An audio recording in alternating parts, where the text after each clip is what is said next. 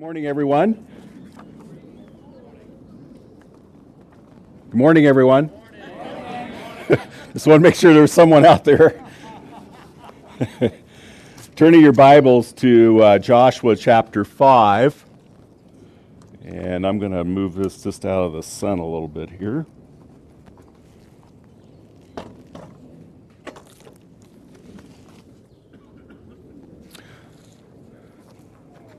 It's been such an enjoyable camp, and it's just a delight to think with you through God's Word.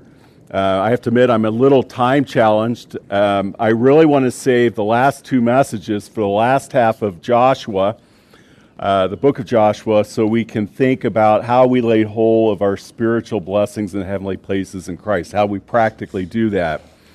And so what I hope to do is, we've covered most aspects of chapter 5 already. We'll pick up at the end of chapter 5. God willing, I hope to get through chapters 6 and 7 this morning. And then we'll do 8 and 9 and probably just highlight 10 tomorrow morning, God willing. And then we'll be in the last half of the book for our last two sessions together. I forgot to mention last night during our study on chapter 2 with the story of Rahab, I mentioned about the scarlet thread and what the scarlet means and where it's derived from the scarlet grub that was smashed. Tikva is the Hebrew word for line. She hung the scarlet line immediately in her window, and it's interesting that Hebrew word tikva means expectation or hope. Isn't that cool? Her expectation and hope was in that scarlet thread. And our expectation and hope is in the blood of Christ, which that represents. And I forgot to bring that out last night. So we've talked now about yesterday, the three signs. There was the wonder of God stopping the Jordan River all the way up to Adam. It had an effect to the Dead Sea, and we brought out the application of that.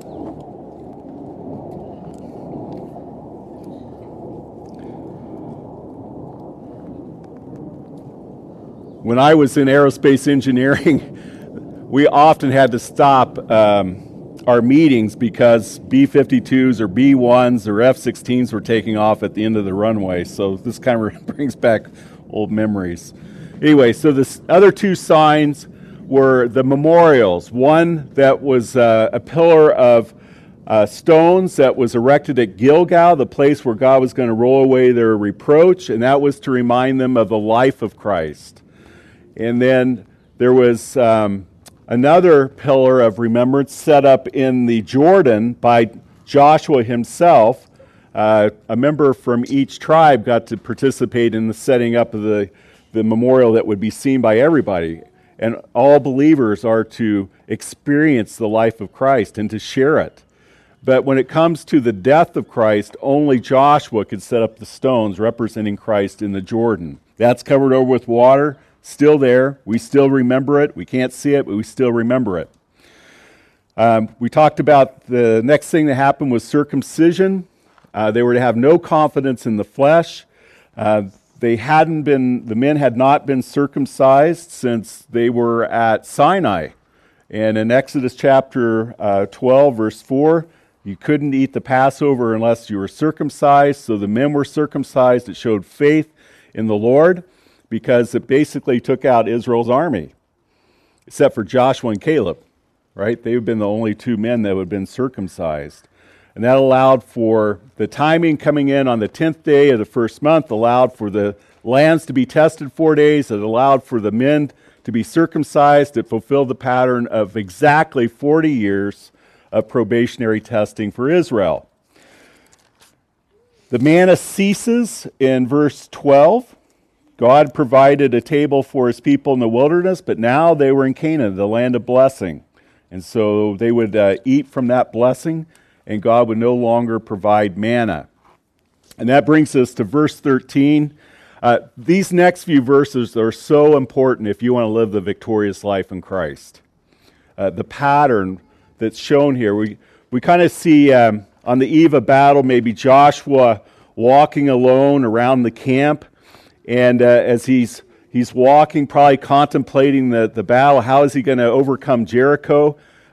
we read that as he lifted up his eyes, behold, a man stood opposite him with his sword drawn in his hand, and Joshua went to him and said to him, "Are you for us or for our adversaries? Are you for us or against us?" Just wanted to know where this man stood. And the response of the man, which we see now as a theophany, a pre-incarnate visit of Christ, excuse me, he said, "No, but as commander of the army of the Lord, I have now come." And Joshua fell on his face to the earth and worshipped and said to him, "What does my Lord say to his servant?" Then the commander of the Lord's army said to Joshua, "Take your sandals off your foot. Take your sandal off your foot, for the place where you stand is holy." And Joshua did so. Commander of the host. Commander of the army of the Lord. Sar is the Hebrew here. It could be translated prince, leader, captain. Here, commander. And this is a pre-incarnate visit of the second person of the Godhead. Same one who was in the burning bush before Moses and said, "Take off your sandals, this is holy ground." Same one who walked with Abraham in Genesis 18 in one-to-one companionship and fellowship. And the Lord says, "I am the commander of the army of the Lord." What's Joshua do? He immediately falls down and worships. And so we have Joshua worshiping the Lord here. Then the Lord says, "Take the sandal off your foot." Joshua obeys. He says, "My Lord, say to thy servant." He acknowledges God's authority over him. So there's three things there. He worships, he acknowledges God's authority over him, and he obeys. Now, yesterday we were both thinking with you about how obedience and faith leads to further revelation, manifestation of the Lord to us. And here's a good example of this. At first, Joshua didn't know who this man was who appeared before him. But he soon learns he's the Lord of the host. He's the Lord of the army. And he needed to worship. He needed to obey. He needed to honor his authority. And this is really the same thing that is a pathway to further understanding the Lord in the New Testament and a pathway to fruitfulness, right? To worship the Lord, to acknowledge his authority and obedience. I find it interesting in the book of 1 Corinthians, the first epistle, actually the second epistle, but it's the first one that we have of Paul's writing to the Corinthians. He's writing to a church that's all out of order, right? There are a lot of problems in the church. Where does he start? If you examine the first 10 verses of 1 Corinthians, you'll find out that Paul does not directly start addressing the problems in the church and correcting it. What he does is he upholds the headship of the Lord Jesus Christ. 7 times he talks about the Lord Jesus Christ in 10 verses. It's the highest concentration of kurios, translated Lord, in all the New Testament in that portion. And if we want to be fruitful, joyful servants of the Lord, seeing the hand of the Lord, he is going to have the proper place. And so that, before any battles take place, this is what the Lord is showing his leader Joshua. I am the commander. This is my battle. Every victory is my victory, right? We've been thinking about that through the week. So this is where it starts. Now we get to the first battle. Now we're going to see 3 enemies here in the next few chapters. We have, first of all, Jericho, which is a picture of the world in a general sense. Scripture gives us more specific pictures of the world as we go through the Old Testament. We have Babylon, religious world. We have Sodom, the sensual world. We have Egypt, the intellectual world, all the rationally good things that the world can offer. But in a general sense, Jericho is going to represent the world. And so we're going to think first about how the child of God, the soldier of the cross, overcomes the world. And then we're going to see in the sin of Achan, the flesh.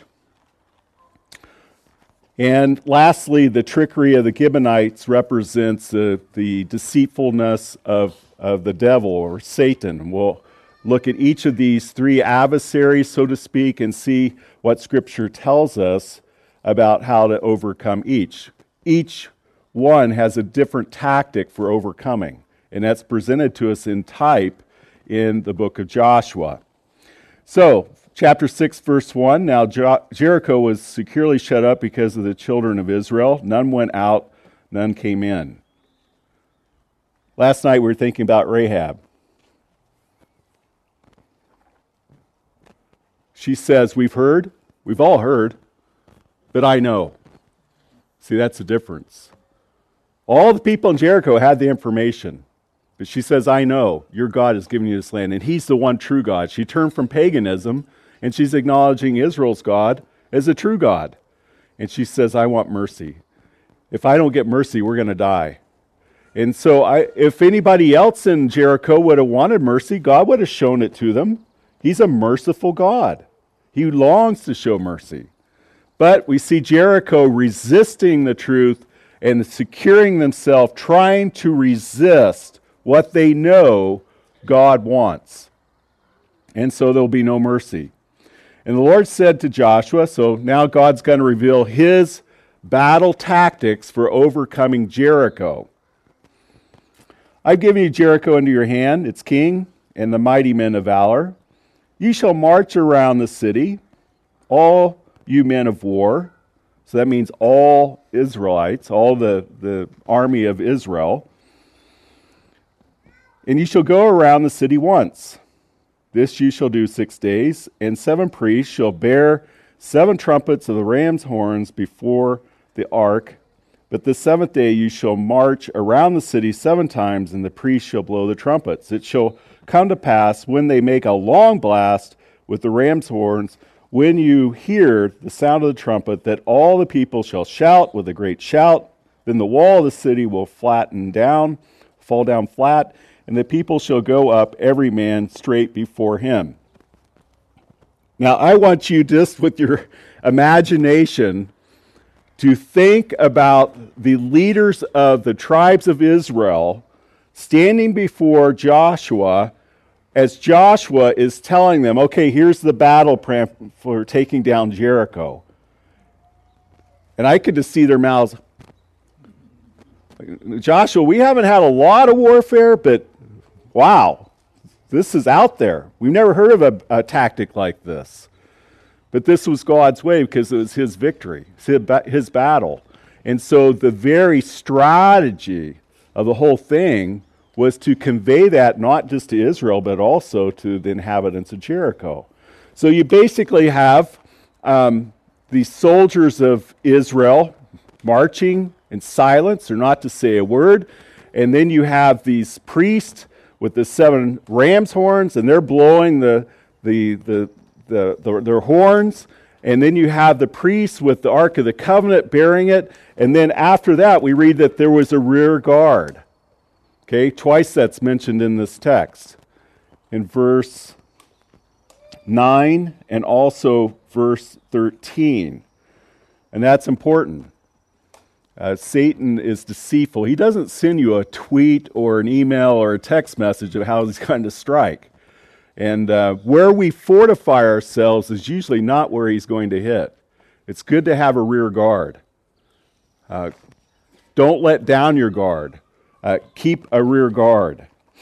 So this is the battle plan, and this is what they do. Now, they're encamped in Gilgal, which is probably around 1.5 miles, possibly 2 miles from Jericho. So let's say 2 miles. They're walking 2 miles. They're going and circling the city. Archaeological evidence tells us about 9 acres, probably an 1/8 by 1/8 mile. But they can't get really close to the wall, otherwise they might pick up an arrow or a stone. So they're walking a little ways away from the wall and going around. Let's say a perimeter walk of 3/4 of a mile. So on the first day, they're walking about 5 miles. Men don't say a word. Can you imagine what the inhabitants of Jericho was thinking? Here comes this massive army, much bigger than they are. There's only 12,000 in the city. Oh, I'm sorry, that's Ai. But it's not a very big city, and Israel greatly outnumbers them. And they just walk around the city, and the priests are blowing their horns, and nobody says anything, and then they leave. And this goes on 6 days. Talk about mental warfare, Wow, are they going to do the same thing tomorrow? When's the attack coming? And so, no doubt, this had played a lot of anxiety on their minds. Well, in the seventh day, they make the 2-mile stretch, and they go around the city 7 times. And then there's the long blast on the trumpet. Everyone shouts, and the wall comes tumbling down. They would have walked between 8 and 10 miles on the morning of the attack.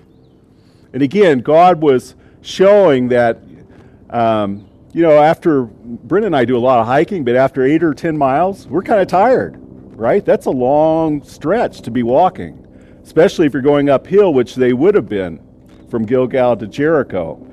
And so they're walking 8 to 10 miles. God was showing that the strength of Israel's army wasn't in their legs. It was in their God. So everything is designed here to give God the glory. So they blow the trumpets.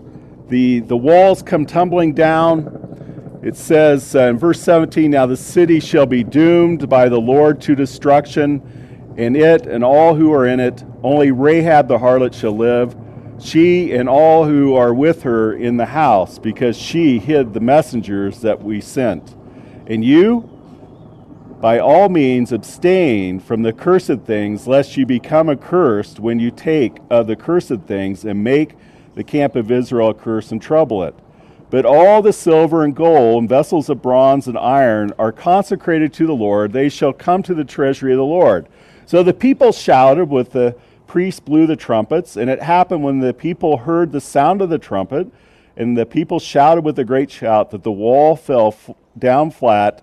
Then the people went into the city, every man straight before him, and they took the city. They utterly destroyed all that was in the city. Well, at least they thought they did. At this point, they thought they did.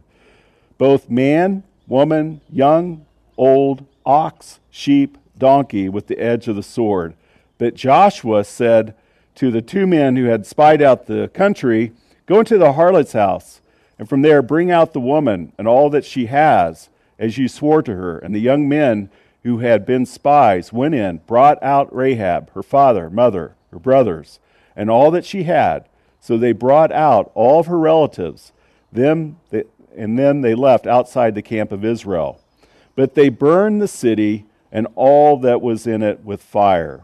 It goes on to say they kept the metals for the Lord as had prescribed. Verse 25, Joshua spared Rahab the harlot, her father's house, and all that she had. And listen to this. So she dwells in Israel to this day, because she hid the messengers whom Joshua sent to spy out Jericho. As I mentioned last night, is most likely she's recorded in the genealogy of Christ in Matthew chapter 1, married a man from the tribe of Judah named Solomon, and she was inducted into, like a proselyte, inducted into the commonwealth of Israel because of her faith. Hebrews says that she didn't perish with the rest in unbelief. She trusted what she heard, she knew, and she pleaded for mercy, and God gave her mercy and brought her into a blessed position in the tribe of Judah. And just an incredible story of God's faithfulness.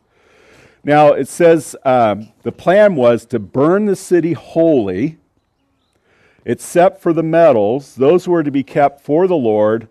They were the Lord's.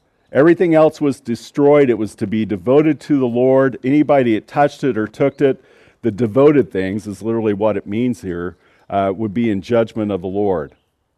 And we're going to see in a few minutes that there was a man named Achan who took the things of the Lord, the devoted things of the Lord.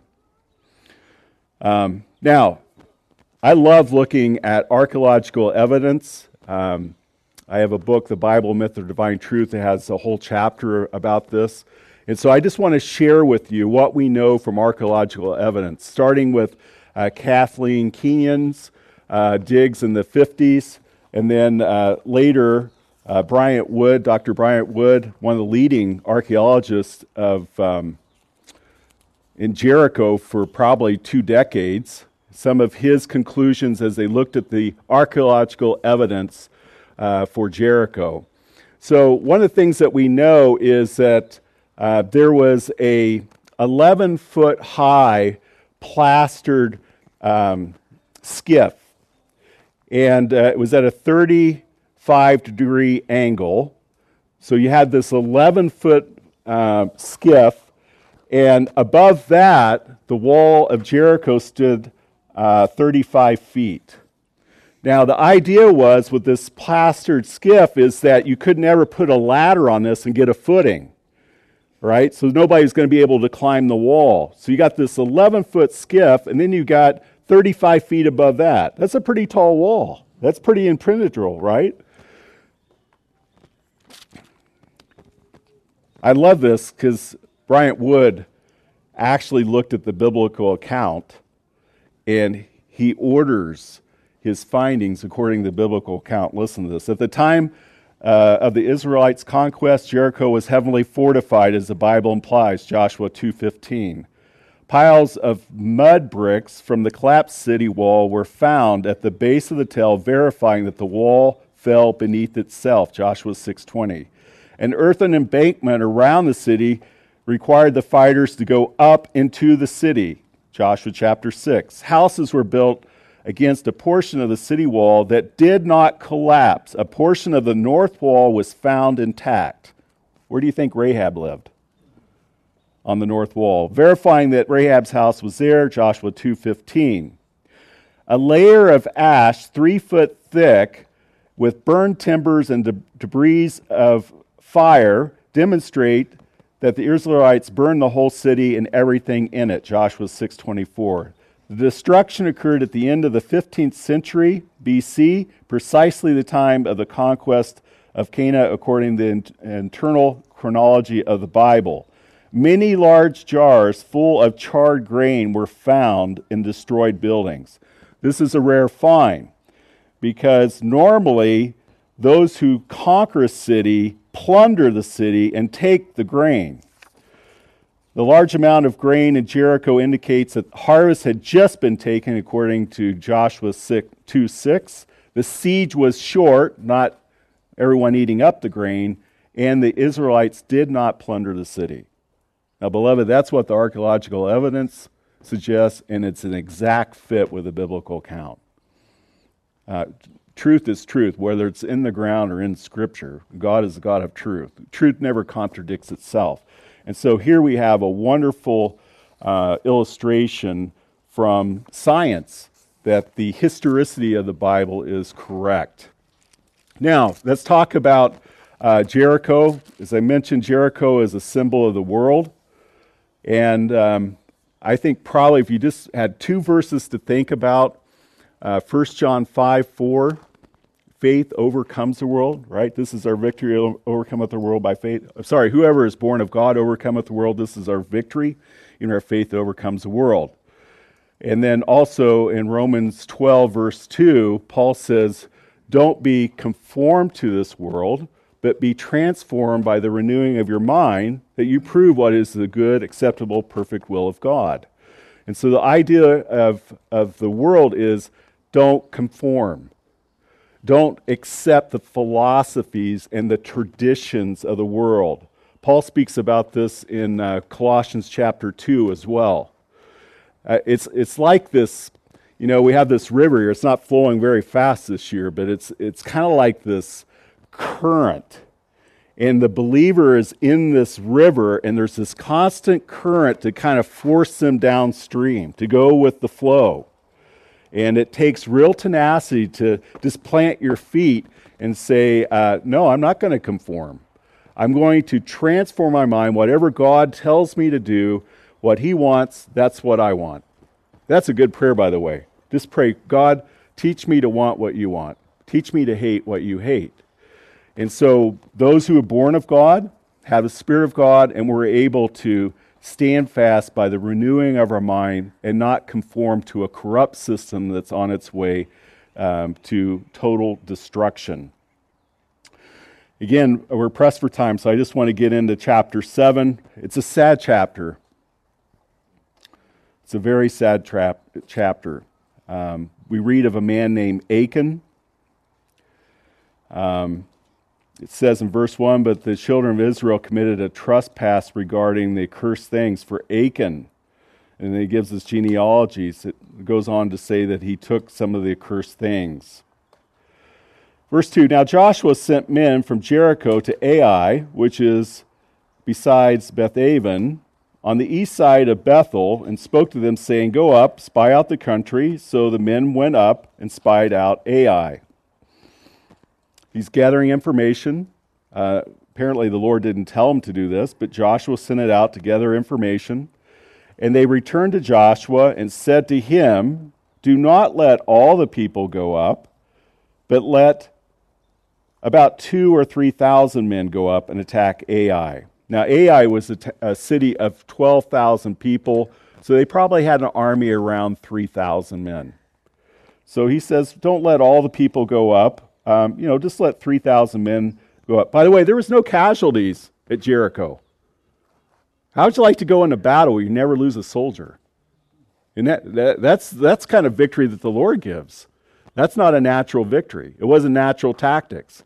God was saying, I'm above all these things. Just trust me. It may not make sense, but just go with me with it, and you'll share in the victory. And so Joshua does not consult the Lord. And the spies come back and say, this is a smaller deal than Jericho. Only send 2,000 or 3,000. It was so easy the last time, right? Well, now we're being introduced to human thinking, the flesh. The flesh is making decisions here. It's not seeking the power and wisdom of God. It's going in the power and wisdom of its own flesh. We don't need to bother the Lord with this one. You ever think like that in decisions? Oh, this is a little decision. This isn't a big decision.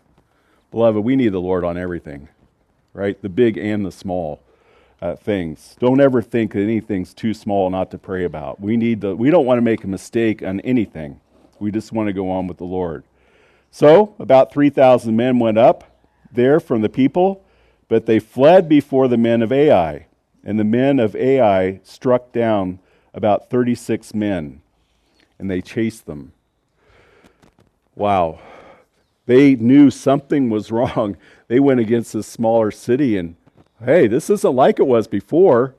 And 36 of their comrades die in the battle, and they flee before those coming out of Ai. Well, this is a different enemy. And the tactics of overcoming the world don't work with the flesh.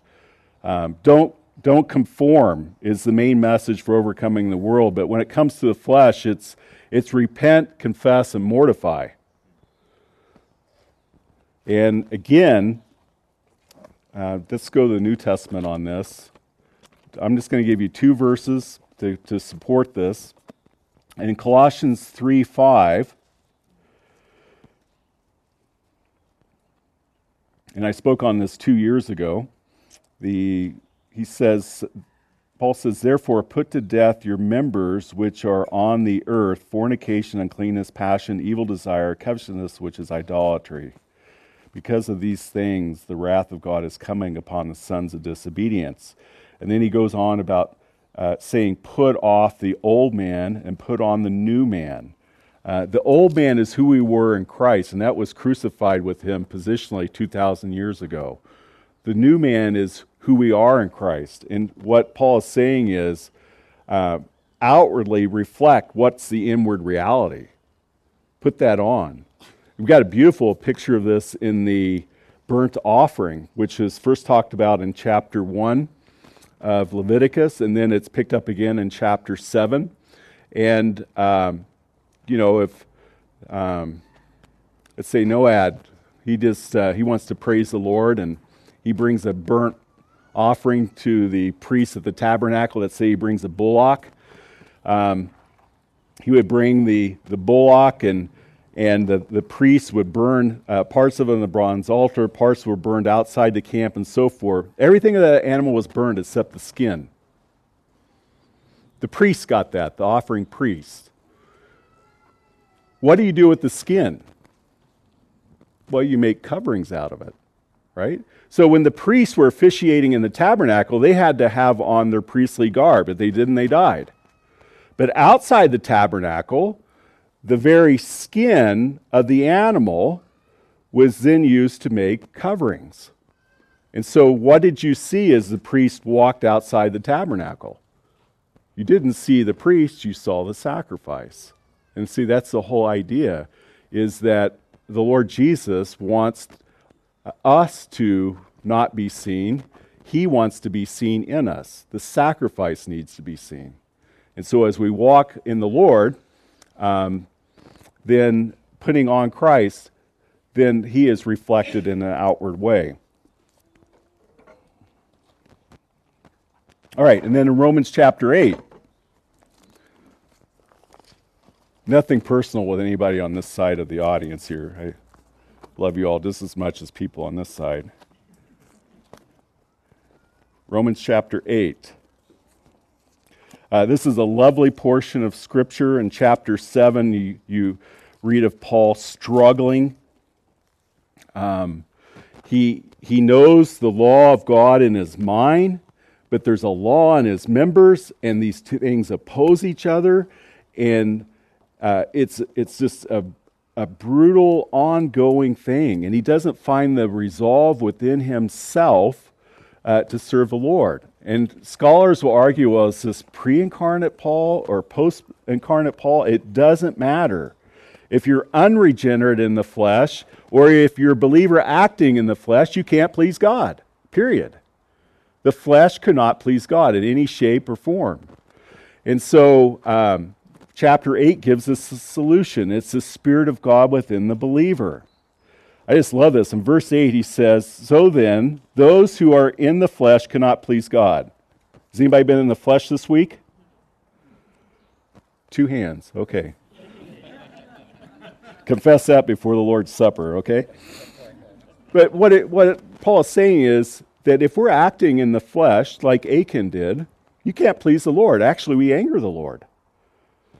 But listen to this. But you are not in the flesh, but in the Spirit, if indeed the Spirit of God dwells in you. Now, if anyone does not have the Spirit of Christ, he's not his. So in verse 8, this is a practical thing. If we're acting in the flesh, we can't please God. But in verse 9, this is a positional truth. This is how God sees us in Christ. He doesn't see us dead in the flesh anymore. He sees us alive in Christ. If you have the Spirit of God, you're his. And so that's kind of what makes this passage a little hard, is discerning what's practical truth and positional truth. And then in verse 13, he says, for you, if you live according to the flesh, you will die. But if by the Spirit you put to death the deeds of the body, you will live. And I think I gave the illustration 2 years ago of a family member. Let's say you live back in Roman times, and you had a family member that had done something that had angered the Roman Empire, and they were sentenced to death. And you watched your family member being nailed to a cross. And they're going to go through this long, agonizing death process of dying. Would it make any sense for your family to cook up this nice chicken noodle soup with vegetables and so forth, and bring a bowl of soup and a stepladder to your dying family member, climb the stepladder and say, here, my son, have some of this soup. This will help you. Does that make any sense at all? No, he's going to die. And all you're doing is prolonging it. So that's the idea in Colossians 3:5. Don't do the deeds of the flesh. You just strengthen the flesh's resolve to stand against the Lord. Don't do it. All right? It's strengthening the flesh so when the day of testing comes, it will be the flesh who wins the trial and not the spiritual man. What you're feeding on is going to decide what the victory is or isn't. So in Romans 8:13, we have another verse. He says, "For if you live according to the flesh, you will die. But if by the Spirit you put to death the deeds of the body, you will live." Now this is a present active indicative verb, both verbs. And so the idea is that the believer is like on a soldier on duty, on constant alert. And as soon as I am mindful of a thought, I had to do this morning right before I spoke. A thought came in my head, and I was thinking about it, and I thought, oh, Lord, what am I doing? You guys ever have a moment like that? Oh, 3 hands. And I said, Lord, I am so sorry. Please forgive me.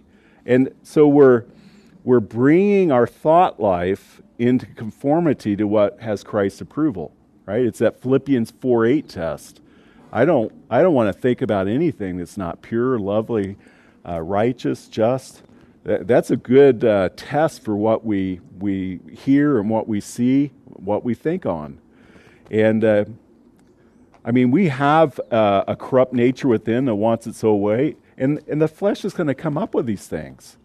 Don't go with it. Don't let your imagination go with it. If it's nasty, just confess it to the Lord, renew your mind, and then go on with Him.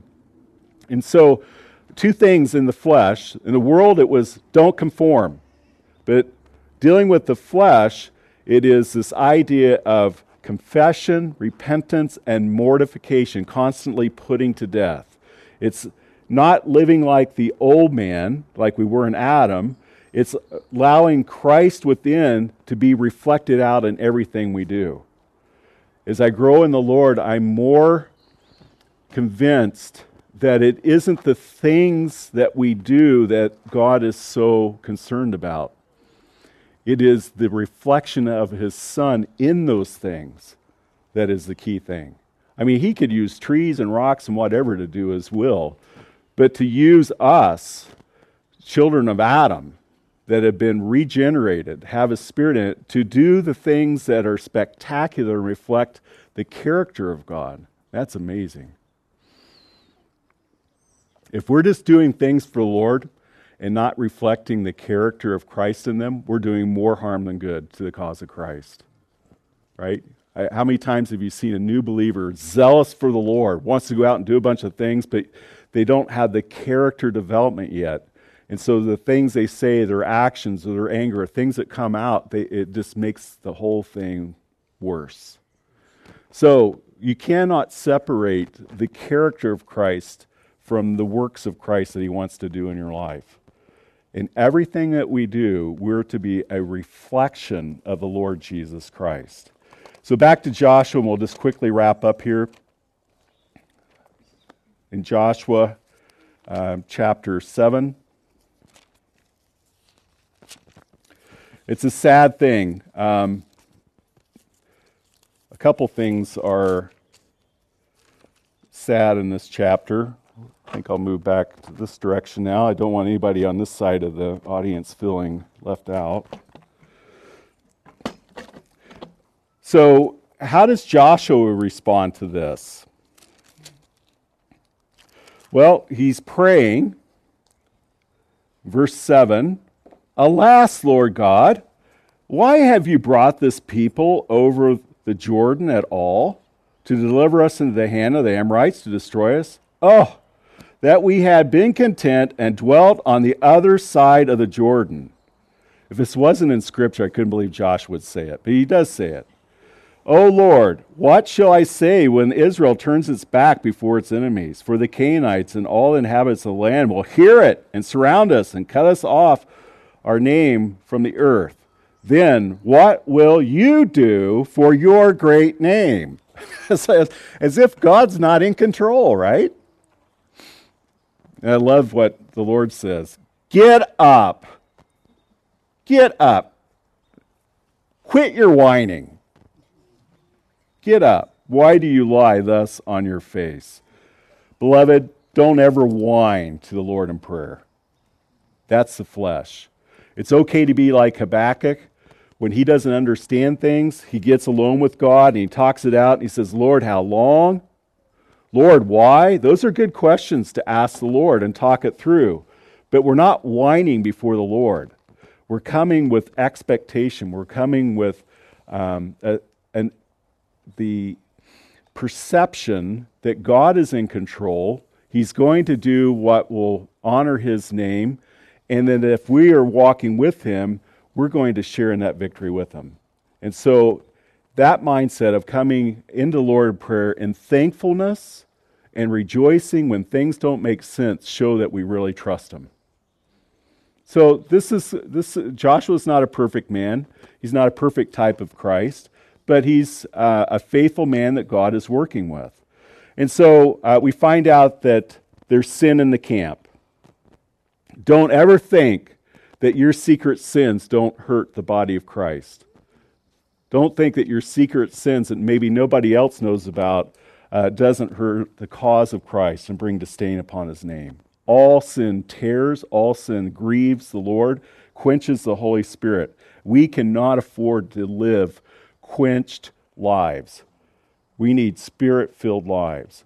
We need nothing, no valve closed, no cloud between, to experience the goodness of God. And so God says to Joshua, there's sin in the camp. And so the next morning they gather the nations, and Judah's taken, and then the clan's taken, a family's taken. It comes down to Achan, and he's the guilty culprit. And he confesses. Joshua says, confess. And he says, well, I saw among the spoils a beautiful Babylonian garment, 200 shekels of silver, a wedge of gold, weighing 50 shekels. I covet them, I took them, and they are hidden in the earth in the midst of the tent with his silver under it, which means his family probably was well aware of it. By the way, he saw a Babylonian garment. Where is he going to wear that? Right? I mean, that'd be like, I got to be careful here, but it'd be like walking into the church meeting in a swimwear or something. You're not going to hide that. It's not something he could wear. It was pagan attire, and everybody would know it for that. Israel had very strict regulations on what the clothing that they would wear. So he couldn't wear it. He couldn't show it off. He just coveted it. Coveted what made no sense at all. There is an insanity to sin. The flesh doesn't make sense. It wants things that don't make any sense at all. The gold and silver, those were the Lord's. So he took of the things that were dedicated to the Lord. His family most likely was in on it because it was hidden in the tent. And it's a sad day. We find out that his family, everything was stoned and put to death. Sin was dealt with in the camp. God's wrath was vindicated. His name was vindicated. And then we see that now as a body, they're going to be victorious. In fact, nobody stands against them from here on. They've learned their lesson. Sin, any sin in the camp, tears. It causes a lack of blessing. It angers the Lord. And so within our local churches, we're not to accept those that are in active sin. 1 Corinthians chapter 5, we're not to even eat a meal with someone that says, I'm a brother in the Lord, and they're in fornication. Right? They may say they're a brother, but we're to judge the fruits. If they're not walking with the Lord, how could we possibly enjoy fellowship with them? Right? My fellowship with another believer goes up before it goes down. If I'm in fellowship with the Lord and another believer is in fellowship with the Lord, then we can share his fellowship. In Acts 2:42, there's an article, the fellowship. It's his fellowship. And that's what we get to enjoy together. If someone's in sin, they can't possibly in fellowship with the Lord. We have to deal with that. And so reception in the local assembly is just saying, we've heard your profession of faith. You're in agreement with our statement of faith here. You're going to obey the elders as unto the Lord. And we're going to plug you into the privileges and responsibilities of body life as long as you keep your nose clean. But if you get into sin, we love you and we love the Lord. We got to deal with it. And so let's not be soft on sin. It has to be dealt with for the sake of the body. And that's one of the things that really comes out from this chapter. Sad. It's the laws of the harvest. I grew up on a wheat farm in Kansas, and there's 3 laws of the harvest. You reap what you sow, you reap more than what you sow, and you reap later than what you sow. If you put wheat in the ground, you don't get corn or soybeans, you get wheat. But if you put 1 kernel of wheat in the ground, you don't get 1 kernel back, you get 30, 60, or 100-fold. And you don't put the kernel of wheat in the ground on Monday and pull the combine out on Tuesday. It doesn't work that way. There's going to be a time. Well, Paul says in Galatians 6 that if we sow to the flesh, we're going to reap in corruption. And beloved, you'll reap much more than what you ever sowed. And you're going to reap it much longer than you ever thought you would. I can't tell you in counseling how many people weep. If I only would have known, if I only counted the cost, they could escape the devastation. Count the cost ahead of time.